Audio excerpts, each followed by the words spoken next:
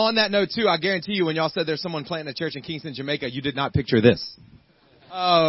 But like you said, my name is Kory, and I am a part of the Water's Edge Network. And my wife and I are planting a church down in the Caribbean, in the West Indies. West Indies sounds way cooler. I say that, and I'm like, yeah, we're church planters in the West Indies, and people think it's like somewhere in East Asia.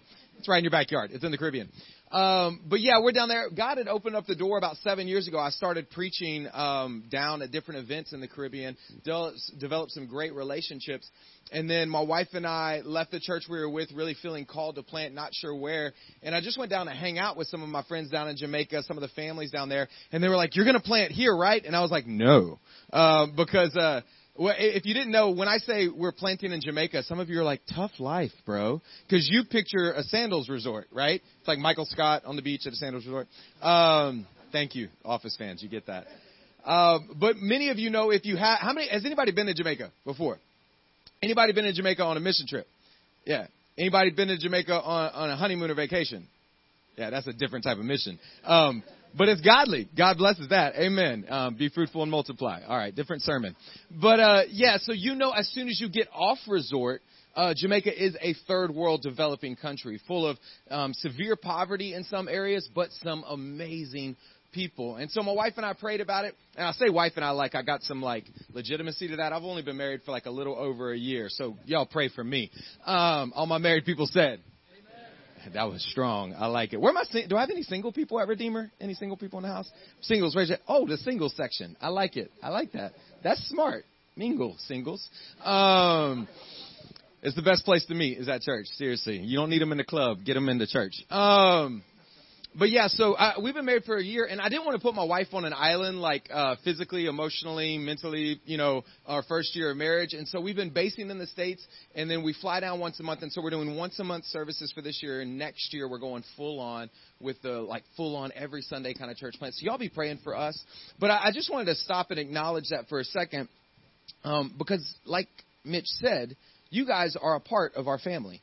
The Water's Edge Network is an association, is a network of like-minded churches. And I don't know if you know this, but one day in eternity, like you're going to like roll in, you know, stroll up however you want to, maybe really humbly. Some of you, like when you get to heaven, you'll be like, "What's up? I'm here." And you're going to get to heaven, and there's going to be some dreaded out Jamaican run up to you and just be like, "Wagwan, what's up?" And they're just going to give you the biggest hug, and you're going to be like, "Who are you?" And they're going to be like, no, you don't understand. Because you were a part of Redeemer in Tampa, and y'all were a part of the Water's Edge Network, and you give and you support churches beyond just your four walls. My mother got saved in a church in the Caribbean, and she raised us in a godly family, and I know Jesus, and I'm here for eternity because of people like you. So thank you so much for who you are and what you're a part of. Look at the person next to you and tell them, "You are awesome." Just tell them, "You're awesome." I like it. I love it. Turn to the person on the other side, your second choice, and say, "You're better than that one." Say, "You're better than them." Husbands, don't do that. Husbands, do not do it. Y'all are a good-looking group. And like you said, the name of our ministry, what I like about the Water's Edge Network is we can all kind of fulfill the calling God has put on us locally. So Redeemer, I love that name. We just did a series called Redeem down in Jamaica. But our name is Zeal. Everybody say Zeal. Yeah, I like it. And we named it that for two reasons. One, because I don't know if you know this, you Bible scholars probably do, if you have Romans memorized, Romans chapter 12 specifically. Side note, I talk fast, and they gave me coffee, so just hang in there. Trick on that, y'all just started putting your sermons online, so you can go online on Vimeo, and your playback speed, you can slow it down if you miss anything. But we're called Zeal because in Romans chapter 12, it says as Christ followers, we are never to be lacking in zeal. Like, we're always supposed to have, some of you are like, "What's zeal?" Yeah, I'm going to act like I know it. No, zeal means a passionate enthusiasm for a cause. And so, like, as Christ followers, no matter what we're going through, no matter what sickness we're going through, no matter how much debt we're dealing with, praise God that we're going to get out of debt one day. Everybody said, let's go. Don't worry, it's not a money sermon, but I just like to praise God for that. But yeah, like, so no matter what we're going through, there is something in us that allows us to wake up in the morning and go, "Woo! I'm alive, and I'm passionate that Jesus saved me, and He made me, and He redeemed me." So A, that's why we call it zeal. And then B, if you've been to Jamaica or you met a Jamaican, they're very passionate people. They're amazing people. They have some of the best food in the world, some of the fastest people in the world, and some of the best music in the world. Out of this little tiny island. So we're trying to change the world through that little tiny island through some very zealous people. Everybody say zeal. And I like to think I'm kind of zealous. I'm a little bit more, I don't know what the word is, action-oriented. Active, yeah. I watched Mitch preach, and I was like, it's going to be different. But we're going to be in Luke chapter 5 today. Luke chapter 5. Luke chapter what? 5. Nice. You guys are good. I'll give you one more precursor. I personally believe that preaching is best when it's not a monologue, but rather a dialogue. And by that, yeah, thank you. Y'all get it. By that, I mean is like if God says something to you through the preacher up here, whoever it is, I think God moves in our church the best when we respond to that. And people respond in their different ways. Like if you grow up in church and you speak Christianese, you probably can give me a good old-fashioned amen, right? Everybody give me an amen. Yeah. Amen literally translates to so be it, or like I agree with. Modern day version of amen would be like that's what's up, or right on. And like God receives, like you can end your prayer with that's what's up, God, and he'll be like that's what's up. Because that's like saying so be it. Like I agree with it, I'm with it. So, like we don't put on airs when we come to God, right? You ever been around somebody where they pray, like they'll talk to you, they'll be like, hey, good morning, man, what's up? Oh man, work was awful, da da da. And then they go to pray and they're like, dearest heavenly Father, thou art the greatest. And they start speaking King James. And God's like, I was with you like 5 seconds ago. I know how you talk, and I heard you drop the F-bomb. Like it's like you can come to me for real.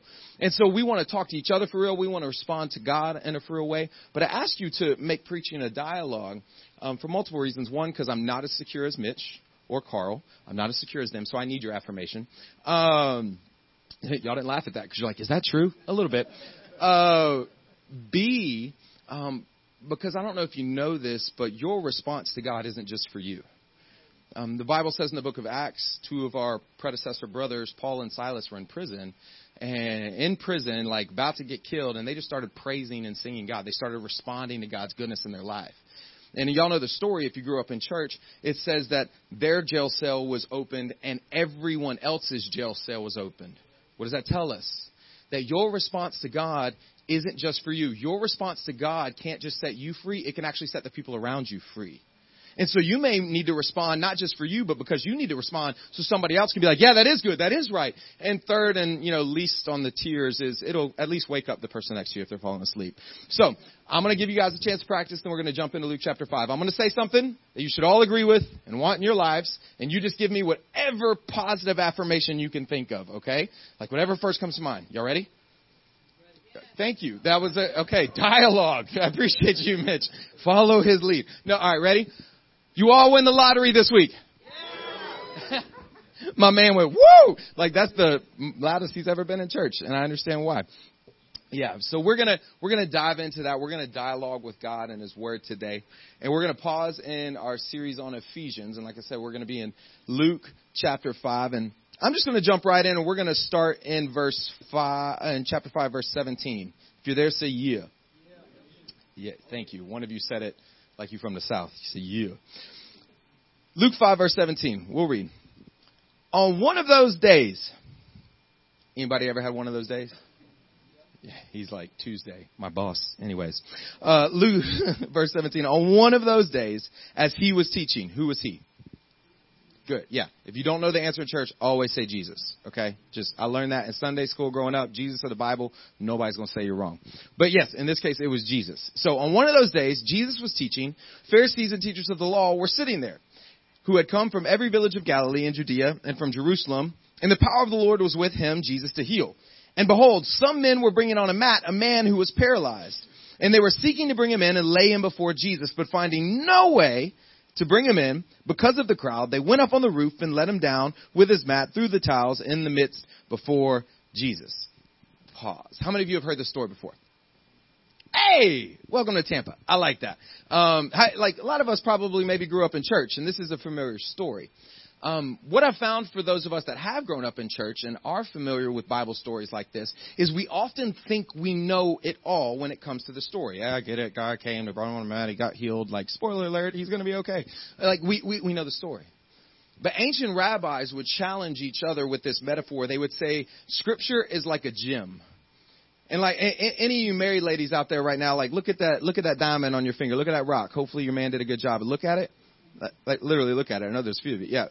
Some of you are like, No, look at it and then turn it. And see how it looks different in different angles of the light? Like that diamond will always look different no matter what, like depending on what light shines on it. Ancient rabbis says Scripture is like that. They said Scripture is like a gem that's to be turned day after day, and we should study it from different angles and different lights. And the more we turn the gem, the more we learn about the value of Scripture, just like you learn about the value of a gem. And so today we're going to turn the gem in Luke chapter 5 a little bit and see if we can unveil a couple deeper truths that will help set us up for a successful Christmas season here at Redeemer. So if you're ready for that, Mitch, if it's okay, I'm going to say one more quick prayer, and then we're going to jump in. You ready? All right, let me pray. Jesus, we're ready for whatever you want to do. God, I pray for the next few minutes, you would shut Kory Cassell up, and Jesus, you would speak. God, I pray that no matter what is going on in our lives, no matter what argument we got in with our spouse on the way here this week, no matter what craziness is going on at work or financially, that you would supernaturally mute all of that. And Holy Spirit, you would allow us to focus on you in these next few moments. And God, we believe in the power of your word. It creates stars and universes and shakes mountains, and it's in our hands and on these screens right now. And so, God, we pray that you would open our hearts up to receive that power. And everybody from myself to the sound booth and everyone in between and maybe watching online, God, that you would change us eternally, and if at least not for this week, as a result of today. And God, if there's anyone here that doesn't know you, I pray that they would have the courage to pray a prayer like this. Hey, God, if you're real, prove it. And we thank you that you will and that you do. And everybody that agreed with that loudly said, Amen. Amen. I like it. I like it. So, Luke chapter 5, I just want to do something. One of the best ways to study the Bible is like personification, is to put yourself in the story. And so we're going to do like kind of an exegetical study of Luke 5. We're going to do an exegesis. I was talking to Mitch and Carl earlier, and they love exegetical studies. I do too. If you didn't know, if you didn't grow up in church and you don't speak Christianese, there's two main ways of teaching the Bible, topical and exegetical. Exegetical means you go verse by verse and kind of break it down. Topical means you pick a topic like relationships and you pick different verses throughout the Bible. I would bet that they probably practice both here when it comes to the series, because Jesus taught exegetically in the synagogue when he would go through the Torah, and Jesus taught topically because he would walk around and be like, the kingdom of God is like a mustard seed. The kingdom of God, or he'd be like the treasure, and he would teach topically as well. So we deploy both in the Water's Edge Network. But for today, we're going to do, some of you like Bible nerds, you're like, yes, I love that he broke. Some of you are like, can you just get to it? Yeah, okay, we're getting there. So we're going to put ourselves in this story. So just suffice it to say, what you have here is you have a group of guys, a group of friends, and they have a friend. And their friend has a problem. Now, anytime there's a person in the Bible that doesn't have a name, I like to name them. It just helps me remember. And so you got a group of guys, and they have a friend that's paralyzed. And I was going to call him Paralyzed Paul because it alliterates and it helps me remember, but there's already a pretty prominent Paul in the Bible. And so I'm going to call him Tim. Everybody say Tim. So Tim has a problem. Tim's problem is that he's paralyzed, okay? And Tim has some good friends. They want to help solve Tim's problem. So like, Tim, problem. We need to solve Tim's problem. And then they have an idea. We heard about this dude that's healing people. What if we got Tim to the dude that heals people? Literally, that was the whole plan. And so like, hey, Tim, we have an idea. We want to get you with the problem to the problem solver. We want to get you, the guy that needs healing, to the healer. Suffice it to say, Tim's friends, right here, you can read it, they caught a vision. Everybody say vision. This is huge. Because their vision was massive. This had never been done before. Like we read the Bible like this stuff's normal, right? Like, paralyzed guy started walking. Yep, just another Wednesday. No, like this didn't happen, right? And so these guys don't just get a vision, but they get an impossible vision. Tim, we want to get you to Jesus and see your entire life change. Tim couldn't work. He was a beggar. If he got healed, he could work. If he could work, he could get a wife. If he could get a wife, he could have kids. If he could have kids, he could have grandkids. Literally, generations of people would exist if this could happen. They caught a vision. Everybody say vision.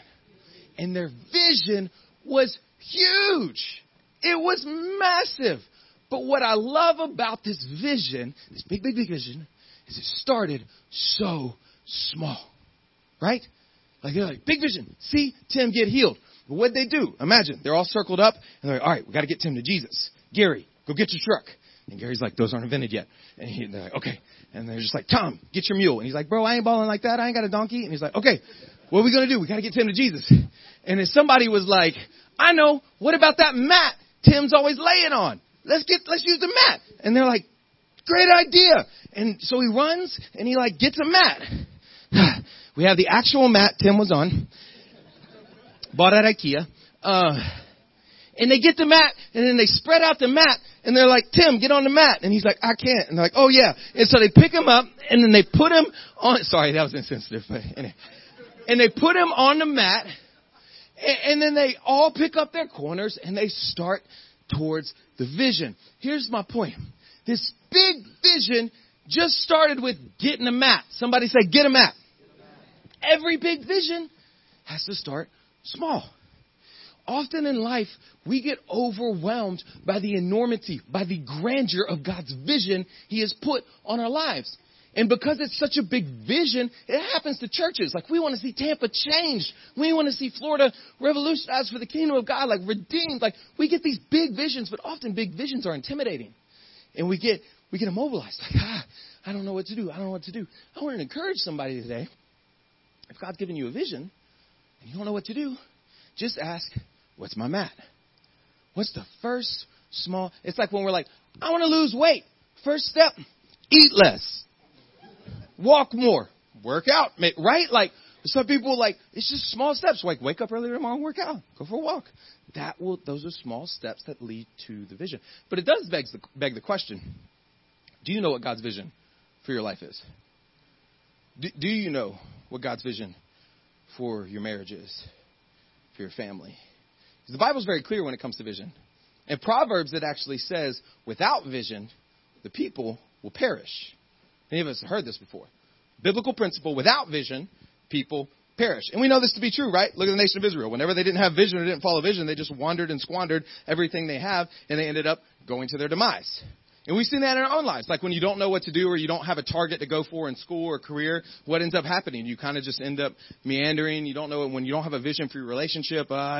Without vision, things die. Without vision, things perish. But every biblical principle is like a seesaw. If it works one way, then the antithesis of it is true the other way. So if without vision, things perish, with vision, things will flourish. And so again, it begs the question, God, what's your vision for my marriage? Have you and your wife ever sat down and asked that question? God, not just we want to get along, maybe pay some bills and put kids through college, but what impact on the world, on our city, in our neighborhood and corner do you want us to make while we're here breathing this breath you gave us? What's the vision for them? What's the vision for our kids? What's the vision for my company, for my role here? What part do I play in the vision of Redeemer Church? Have we ever stopped and asked that? If you haven't, pack up. Go ahead. That's all you needed for today's sermon. Like some of you are like, oh, well, that's it. Because literally, like, that's a huge deal. I remember in my life, like many of us have gone through something like this. Like, you remember when you were like graduating college or around that age, like 21, 22? And for some reason at that age, in this time period, we feel like we have to have the rest of our lives figured out. You know what I mean? Like I was graduating, it was a summer after, and I was working this summer job touring the U.S. with this Christian production company, putting on nights of worship all over the U.S., and it was just a summer contract job. And I remember I'm freaking out all summer. I'm just like, God, what am I going to do with the rest of my life? You know? And that was my prayer. God, give me your vision for the rest of my life. I'll never forget. One night, we were doing an event in Chattanooga, Tennessee, actually right outside of it, at Lookout Mountain, Georgia, up at Covenant College, and we were having a time of worship like what we were having here earlier. Did you know God can speak to you through worship? Like sometimes you don't even need the message. You just need a line in the song. And also on that note, like, that's why we sing. We don't sing because we feel it. We sing because it's true. And often we need our feelings to follow the truth. So when it comes out of the mouth, it'll get in the heart. So even when you don't, trust me, I can't sing. Mitch, I'm sorry. You were next to me this morning. But I will sing that mess out. If I'm tired, I'm going to sing I'm alive. If I'm feeling like a stupid, broken, messed up sinner, I'm going to sing I'm righteous and God is good, because that stuff reminds your soul and your heart what is true. And so I was in a moment of one of those like worship moments. And I just felt like God spoke to me and said, Kory, you want the vision for your life? Go outside to the lookout point. Now, pause on that. When I say God spoke to me, I don't mean he spoke audibly to me. God has never spoken audibly to me, and I'm kind of happy about it, because the Bible says his voice creates stars and shakes mountains. I think I would mess myself. And But I just make that caveat for a specific purpose, because many of us in here today, we've heard preachers use terminology like that, like God spoke to me. And you're like, well, I've never heard the voice of God. Does that mean I don't know him? Does that mean I'm not a good Jesus follower? Now, some people may have heard the audible voice of God. Let me know what he sounds like. That'd be awesome. But like, what I mean when I say God spoke to me is if you've said yes to Jesus, you have this thing called the Holy Spirit. It's God's presence literally in you. And I can't explain it in any other way other than just like a nudge. Just like a soft, quiet voice within my own consciousness where I'm going, that's not me. And you can converse with the Almighty God. And he often and most often speaks to me through his word by reminding me of his word. And so just in this moment, I felt like he was like, go out to the lookout point. And the lookout point was like on the top of the mountain. And there was like this beautiful green forest. And then downtown Chattanooga, it was a gorgeous view. And then you'd see a mountain range in the distance and a starry night sky. We would go out there every night. And so I'm like, okay, God, I'm excited. Vision for my life. I want your vision. I'll never forget. I walk outside, and we're doing like this youth camp. And so there's like 10,000, like 15-year-olds running around. I'm like, and I open the door, and it's the foggiest night I've ever seen in my life. Like, I can't see my hand right here. And I walk out, and I'm like trying not to kill kids as I'm walking out to this cliffside. Side note, don't go to a cliff in the fog, but God told me to. And so I'm walking out there, and I never forget, I walk out, and I kind of sit down on the edge of the cliff. And I'm like, okay, God, I'm here. Show me your vision for my life. And I felt like God said, this is the vision for your life. And I was like, fog? You ever feel like that with God? Like, really, bro? Like, it's okay to argue with God. Read the Psalms. David was like bipolar. He'd be like, I love you, God. Kill my enemies. You're the best. Slaughter them all. Like, that was David all throughout the Psalms. And so, like, I'm just being real with God. And I'm like, God, what in the world? I can't see anything. And then I was reminded of a verse memorized as a kid, 2 Corinthians 5:7. We live by faith, not by sight. It's like he told me right there in that moment, just because you can't see the forest representing trials, temptations, lessons to be learned, just because you can't see the city representing people and cities needed to be reached around the world, just because you can't see the mountaintops representing heights that I can take you to and I know of that you can't even imagine, just because you can't see that doesn't mean it's not there. Just take the first step. And so then my prayer changed from God, what's your vision for the rest of my life, to God, what's my mat? God, what's the first step I need to take to see this vision, to get on the direction of this vision? And so I started praying, what's the first step? What's my mat? Somebody say, get a mat. Oh, say it like you mean it. Say, get a mat. A prayer for many of us today is, God, what's my mat? What's the first step I need to take to see that vision come to fruition? And so these guys get a vision, and they get a mat, and then they all pick up their corners, and they start walking. Side note, we have no idea how long they walked, right? Like, a lot of us read this like they just walked him around the block. It doesn't say what city they were in. They could have walked for miles. They could have walked for 5 days in the hot Middle Eastern sun carrying a paralyzed dude. Guarantee you that wasn't comfortable. And we don't know how many there were. There could have been 3. And one's having to do 2 corner load and the others, there could have been 8. We have no idea. And so these guys are walking and walking and walking, and they get there. And this is my favorite part to preach in this passage because no one likes it. And it's just fun as a preacher to preach things no one likes. I love this. So if you go back, it says, and behold, some men were bringing on a mat, verse 18, a man who was paralyzed, and they were seeking to bring him in and lay him before Jesus. But verse 19, if you'll skip ahead, I've highlighted or underlined 2 words in verse 19 that I want us to all read together. And my man Yeah. All right. So we're going to read these out loud, nice in unison together. Ready? But finding. No way. Oh, let's do it again with some fervor and some zeal. But finding. No way. But finding no way to bring him in. Now, you Bible scholars know this. Many of you, if you didn't grow up in church, you may not know this. The Bible was not written in English. The Bible was written in Hebrew, Greek, and a little bit of Aramaic. And here, Dr. Luke, who wrote the book of Luke, the Bible's complicated, right? Like, who wrote James? Who wrote Matthew? Yeah, see? Bible's easy. So Luke writes this, and he's writing in Greek. And the actual words in Greek there that were translated to these words, you want to know what they actually mean? Some of you Bible nerds were like, yeah. The words right here that Luke translated out of Greek actually translate to no way. That is the exact, literal, perfect translation. In other words, a synonym to that was, it was impossible. But finding no way to bring him in. In other words, every vision, if it's a God vision, will eventually face opposition. Everybody say opposition. That one's always quieter. Like, vision, opposition, right? Because we don't like opposition. We don't like opposition. But if it is a God vision, you will face opposition for two reasons. One, because a God vision should be so big you cannot accomplish it on your own. If you can accomplish it on your own, it's probably not a God vision, because God has called us to work together as the family, as the body of Christ. And if you're not working on your own, it means you're working with people. And people are hard. People are messed up. I like to say everybody's a little messed up, shacked up, jacked up, broken, locked up in some way, shape, or form. Like, we're all messed up. And so when we work with people, often we face opposition. Second, we have an enemy. Right? Like, there is an enemy. And so if you're following Jesus in a God vision, you will face opposition. If you're not facing opposition, it means you're going the same direction as your enemy. I'll just let that sit for a second, right? Many of us like, life is easy. Oh, I'm walking with the devil. Anyways, but finding no way. In other words, it was impossible. And this is what I love about these dudes. Because imagine, again, put yourself in their shoes. You're there. You just carried Tim all the way here. And you get to the house and you see it's impossible. No way. Opposition.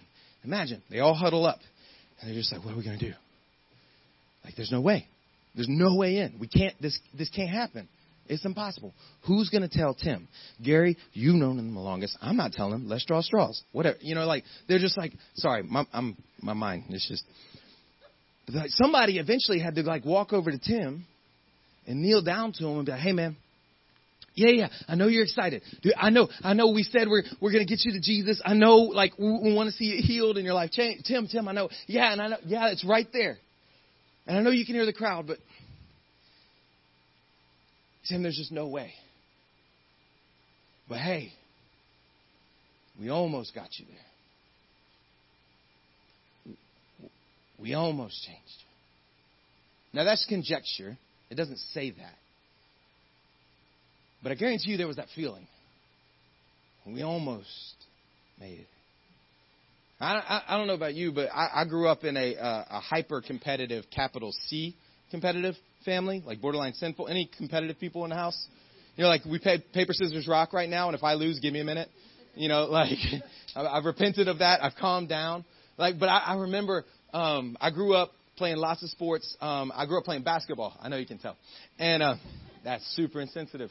I was a point guard, obviously. No, but I grew up playing basketball, and I'll never forget, like, you know, those of you that played sports, like, you know when you lose and you just get whooped? It's like 70-10. You're like, we should quit. No, you can do all things to Christ, but something else. But, like, you know when you just get whooped, that's one thing. But you know when you lose by, like, 1 point? You feel me? Yeah, right? So, like, I will never forget, my senior year of high school, we have a game against our rival. Like 6,000 people in the stands. It was crazy. It was awesome. And we lost like 63-62. And I told you, I'm competitive. And so I walk and I go and change in the locker room. I'm fuming. And I come out of the locker room and I'll never forget, my girlfriend at the time in high school comes like prancing up to me like, ha, this is how I knew she wasn't the one. So she comes up to me And she comes up to me and she's just like, hey, what are we doing tonight? And I just like look at her and she's like, what's the matter? And I'm just like, and she goes, what? You played a great game. You almost won. It still gets me to this day. Like, I'm not a violent person, but I almost threw her down the locker room hall. Not really. No, not really. No, because why? Saying you almost won's like saying, if you would have tried a little bit harder, if you would have practiced one more time, if you would have hit that one layup, if you were just a little better, you would be experiencing all the things that come with victory, but you didn't, loser. Like, right? You almost won. But here's my point. Like, the word almost should bug us. The word almost, like, because I think in Christianity, especially in modern day church culture, we settle for almost all too often. Well, we almost reached the city. We almost paid off that building. I almost invited them to church. I almost loved on my coworker. And we pat ourselves on the back for almost. But what I've seen in my life, at least, and what I see scripturally, is God's blessing is never found on the other side of almost. Because how do we know that? Because if we've read the Bible, we know that if we've said yes to Jesus, we are not an almost people. Because the Bible says in Romans that we are more than conquerors in Christ. We are not almost conquerors. We are more than conquerors. So what does that mean? You are not almost a good mother. You are more than a great mother. What does that mean? You are not almost a good husband. You are more than a great husband. What does that mean? Redeemer is not almost a big, awesome, amazing, God-filled, Holy Spirit, like emancipating church. Redeemer is more than that kind of church because we have Jesus, and Jesus was not almost a savior. Jesus didn't almost die on a cross. Jesus didn't almost raise from the grave. Jesus was more than a savior. He more than died on the cross. He died on the cross for our sins.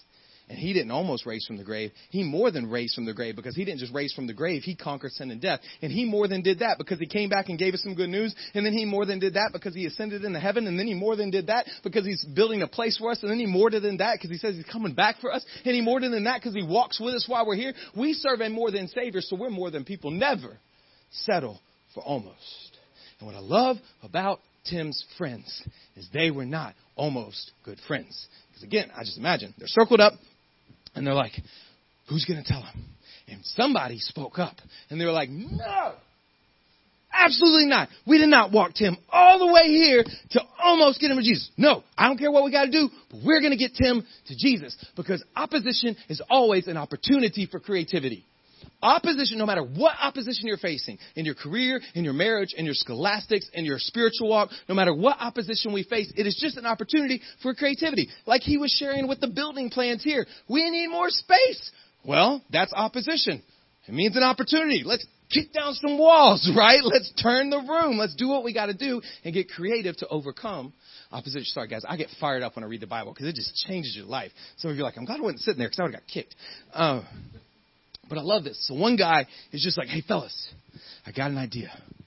What if we go on the roof and put a hole in the ceiling? And they're just like, you're an idiot. And they want, like, I don't know how they did it, but they're just like, no way, Gary, you're insane. And then they're just like, what if, we tunnel in? No, that'll take 2 weeks. What if we set the house on fire and everybody's got to run out? That's really mean. I don't know what they were coming up with. But finally, Gary was like, seriously, guys, listen to me. What if we go on the roof? And then eventually the guys were like, you know what? Grab a corner, right? And they all pick up the mat with Tim on it. And it doesn't say there was a ladder. And so these guys are like hoisting paralyzed Tim up. Tim was just like, this is awesome.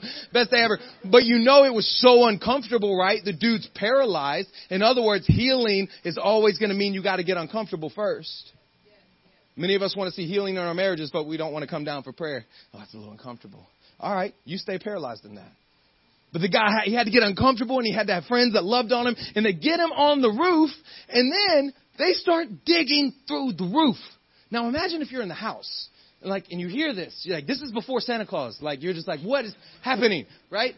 And then shingles start going and dust start, imagine if you're the homeowner, there's no Aflac or homeowner's insurance right now. You're just like, bro, right? And they put this hole in the roof. And then Dr. Luke, who is always super technical in his writing, he says they lowered Tim down. It says nothing about rope. So I just imagine they're just like, 1, 2, 3, and they just drop him. And they're like, how much worse could it get? You're going to get healed anyway. Go ahead. And they just drop him. And sorry, I told you I'm insensitive. So Tim lands, and side note, it also says that he landed before Jesus. So in other words, these guys cared enough not just to open up a random hole on the roof, but they listened and they did their research and they found out exactly where the most powerful point was, exactly where Tim needed to be. They brought him right in front of Jesus. And then something amazing happens, because every vision, if it's a God vision, will face opposition. But if we take opposition as an opportunity for creativity and we push through and we go around, we do whatever we got to do to see that vision come to pass, every vision, though it faces opposition, will eventually come to fruition. Everybody say fruition. And how many of you know that when a God vision comes to fruition, it is a special, sweet, beautiful thing? It changes everything. And the band, yeah, you guys can come up and make it sound spiritual. You always know when the music starts, the pastor's almost done, unless he's charismatic. It means he has another hour. And some of you are like, which one is he? We don't know. Right? No, we got to get out of here. He told me I only had an hour and a half to 2 hours to preach. So that's a lie. Forgive me. So every God vision, though it faces opposition, if we'll get creative, can come to fruition. And I love what happens when these guys' God vision comes to fruition. It says they lower him down in front of Jesus. And I love it. Let him down through the tiles into the midst before Jesus. In verse 20. And when he saw their faith, he said, man, your sins are forgiven you. Now, I'm just going to pause. Man, there's a high chance I'm going to kick that over, but I'm going to stay over here. No, you're fine. I move way more than Mitch and Carl. I'm sorry, guys. Yeah. I noticed you didn't have a camera guy back there because I'm going to be out of the frame like 1,000 times. It says, man, your sins are forgiven you. That's a theological bombshell I don't have time to get into. But suffice it to say, Tim was lowered before Jesus. Jesus looks up and says, because of the faith of your friends, I'll forgive your sins. Tim did not pray the prayer of salvation. Tim did not say, Jesus, you are the Lord and Savior of my life. I put my faith in your death and resurrection.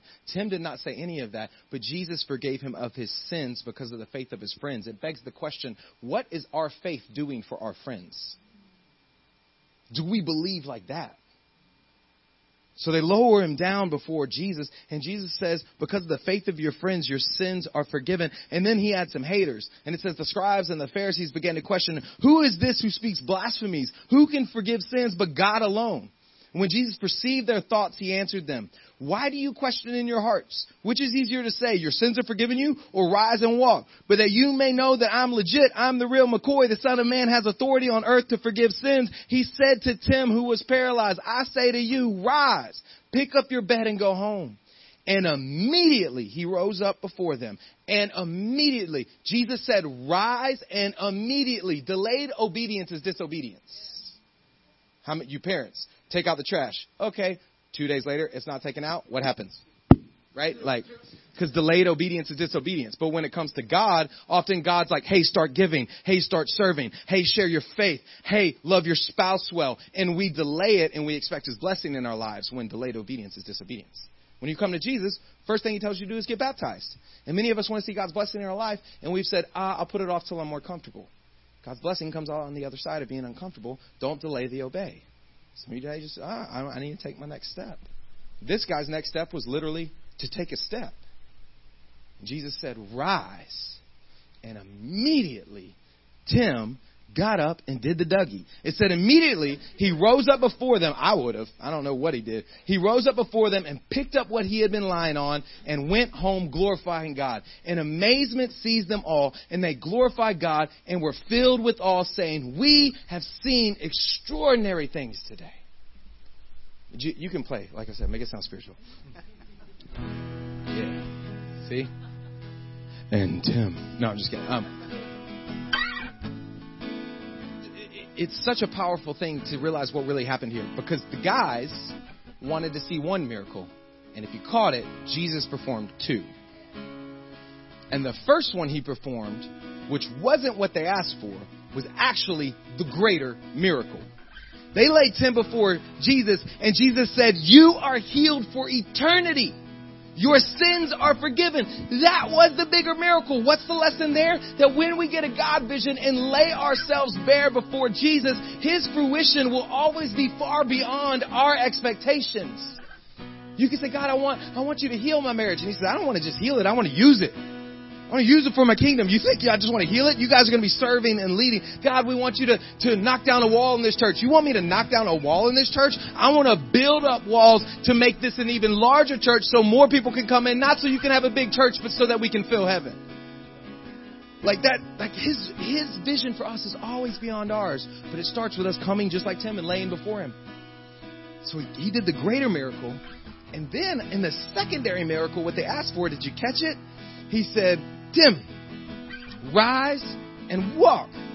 And then He said, pick up your mat and go home. Now, if I'm there, I'm like, bro, Jay, Jesus, like, he just learned how to walk. We don't have to give him chores. I'll carry the mat, right?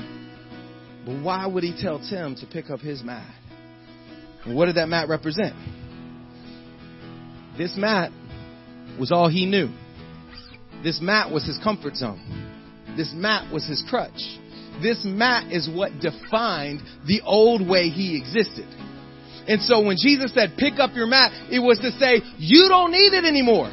When you come to Jesus and you lay down that habit or that hang up, you don't need it anymore. When you come to Jesus and you break up with that babe because she ain't the right babe for you because it's toxic, you don't need him anymore.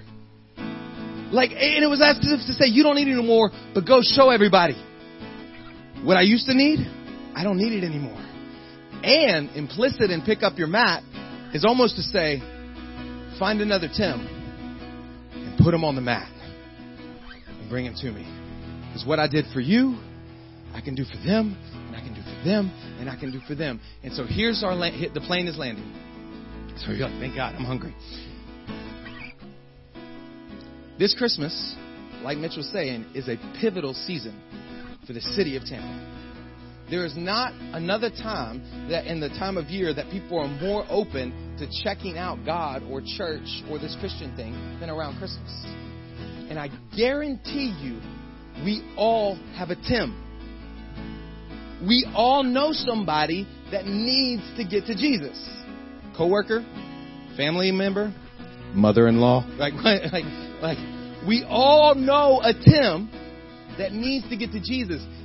And this Christmas is our chance to get them to Jesus. And I guarantee you, if you're like me and you're thinking of that Tim, here's what you're thinking. There's no way, Kory. There's no way. There's no way Carol at the office would ever come to Jesus. She calls me stupid because I believe in God. She says, she's an atheist. She makes fun of my Christian t-shirts from Redeemer. Like, there's no way Carol would come.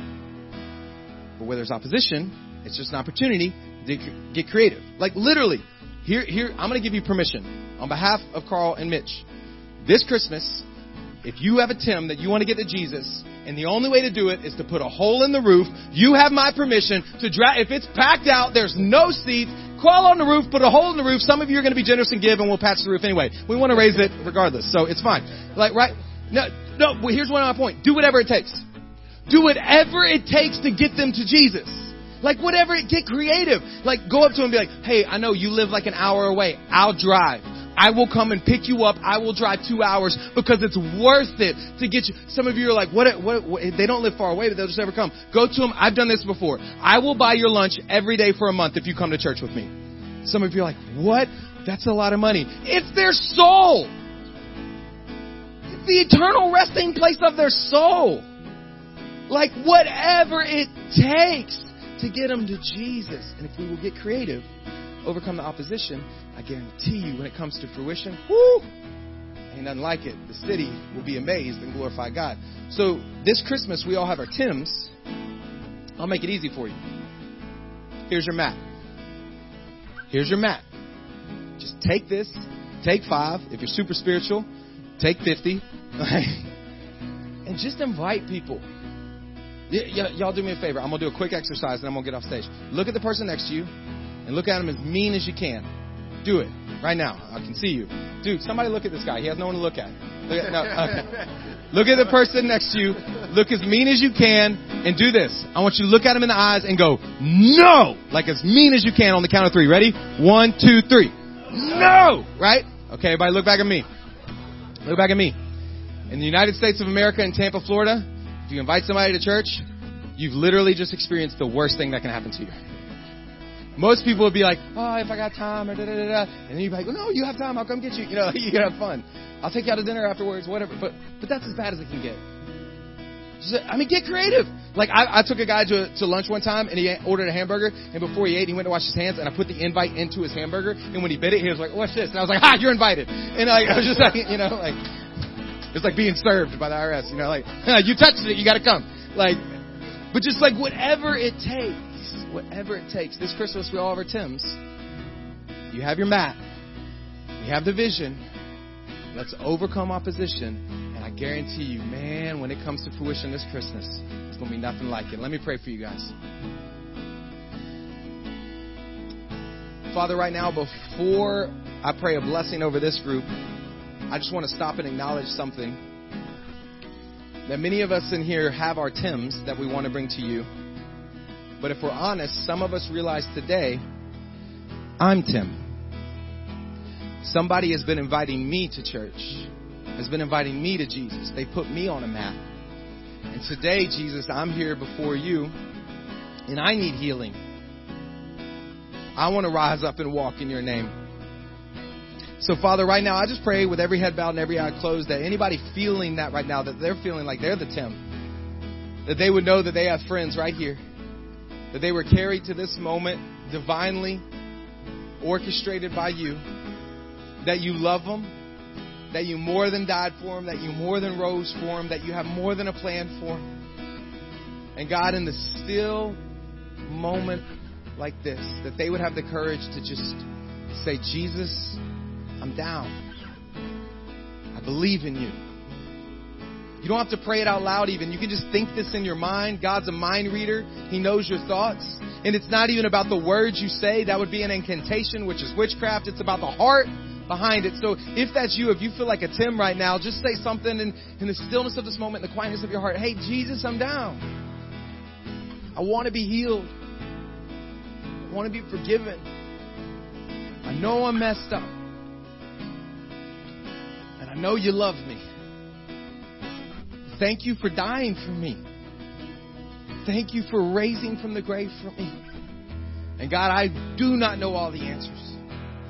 But from this moment forward, just like Tim, I want to rise and walk fully, wholly for you. And the Bible says if you say something like that and you mean it, that Jesus looks at you just like he looks at me and looks us up and says, you are mine. I am with you always. You got this. You're going to mess up, but you're forgiven. You're redeemed. You're a part of my body. You're a part of the family. You're a part of Redeemer. You're a part of the church. And you're saved. And the heavens are going off right now because you're healed. And if that is you with every head bowed and every eye closed, I would just say at the end of this time, Mitch and Carl will be up here. I'll be up here. Or they got the info bar in the back. You can just come up and talk to one of us. We want to get you a Bible. We want you to know we love you. And we want to help you with your next steps. And God, for all of us, under the sound of my voice, watching online or right here in this room, we pray for our Tims. We know we were once Tims. Somebody, whether it be our parents or a friend, brought us to you.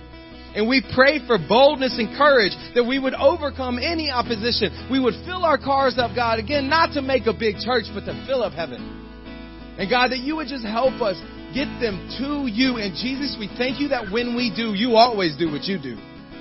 You meet them with hope and life and healing. So God, we lift up this Christmas season that you would use us to our maximum ability, to our maximum capacity. And in that, God, you would bless us. Father, we love you and thank you. In your name we pray.